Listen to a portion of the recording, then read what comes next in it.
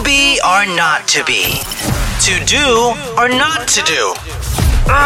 Decisions. This is Hits This or That. What's poppin'? You're with Arca on the Hits Drive on Hits, Malaysia's #1 hit station. Now, for today's little segment of This or That, we're gonna get a little squirmish for some. So it's gonna be about butod. Every Sabahan knows this. Butod is like that little grub that you eat, especially time kamatan kan. Now, the scenario, you gotta eat it raw, or alive, still squirming, or eat it fried. Now, for me, hands down, it's eating it fried. I've seen it alive, and I just can't.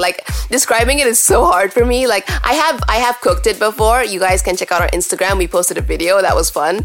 And yeah, for me, hands down, eating it fried is I don't know, I just feel more comfortable. But everyone says that eating it live is more delicious. I don't know. Maybe when I pluck up the courage, I'll give it a go. But for now, I'm good with having it fried. Please and thank you. And we'll be posting an Instagram poll if you want to give your opinion on this. So yeah, I'm kind of curious to see what y'all think. But for me, as I said, I'm eating butod fried, period.